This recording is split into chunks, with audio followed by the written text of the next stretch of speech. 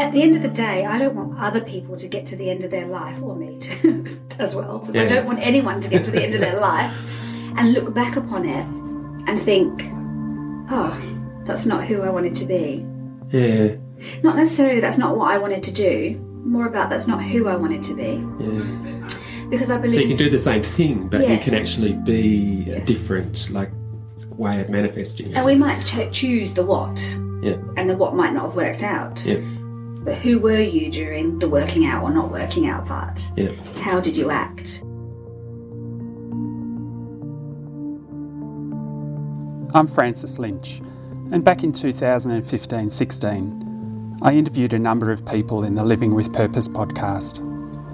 I've decided to start interviewing for this podcast again, but before I release more episodes, I thought I'd put together some of the highlights of the first series. At the start, you heard from Suzanne Waldron, and these next 3 snippets are from Lucy Morris, Anne Courtney and Nikki Howe, where they're talking about how they bring themselves to their work. Telling stories into the heart of the system and to the outer edges of the system. I'm trying to humanise and make visible the preciousness and the uniqueness of the work that is done.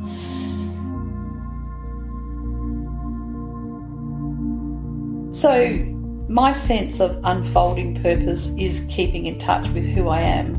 So relearning that I'm an introvert has had a huge influence on what I do now.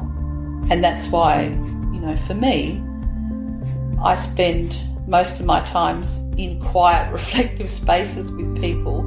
And the people I choose to work with, are not the big corporates who are going to pay me a fortune, but are people who are on the coalface and living that ideal, who are social workers or activists or, just people in some sort of service role.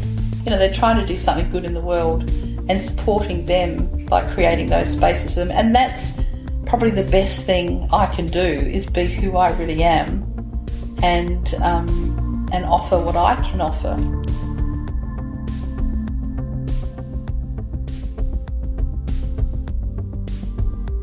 And I think I really only became aware of my own values probably in my mid-30s.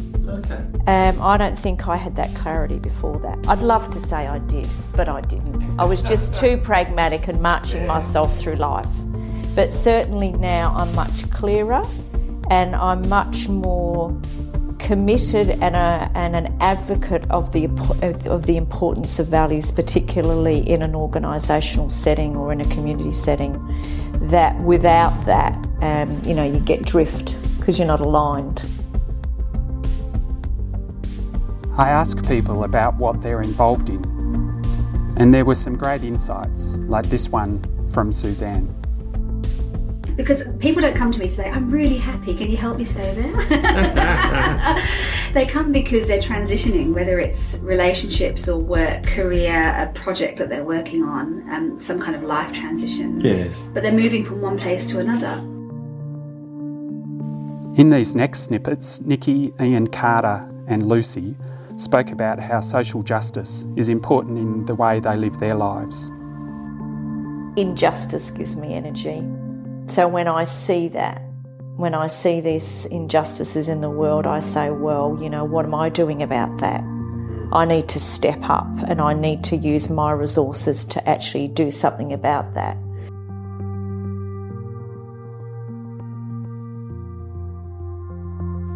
Injustice is just such an anathema to me, such an opposite to the way I want to be. And I can't believe it when it happens. And so for me, it's been at the very core of who I have been for a long, long time.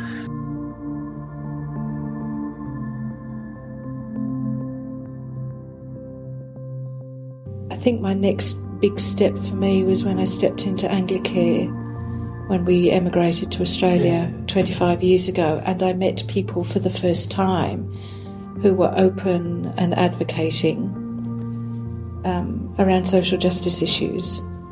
And I was rocked, absolutely rocked. All my middle class, aspirational stuff came into question for the first time. The podcast is about this really individual concept of living with purpose, and every person spoke about it differently. Alicia Curtis had a great perspective. For me, I think purpose is really a simple concept. It's really about, giving your greatest talents in greatest service to the world. I think a lot of people get caught up in this holy grail search. What is my purpose? And I think it's nothing more difficult than just working out what are you good at and how can you serve the world with that. And so for me, when I look at the patterns in my life, it's always been around developing or igniting other people to see their leadership potential to be able to transform the world. That's the leadership that I'm really excited about and passionate about. Finding purpose in life doesn't have to be serious and stodgy. Rachel West had a fun twist on her journey.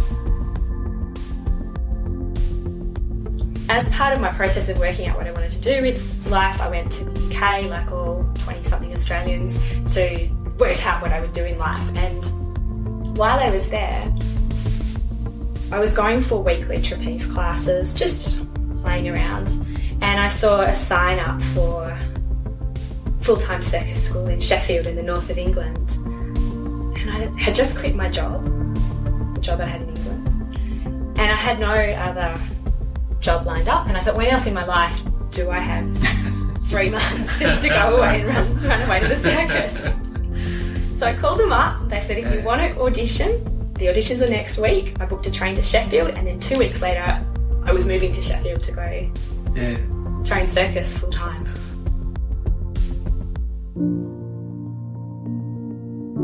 I'm so thankful to everyone who trusted me in the first series of interviews, and I'm really hoping that the next series will be just as reflective and fun. I hope you join me.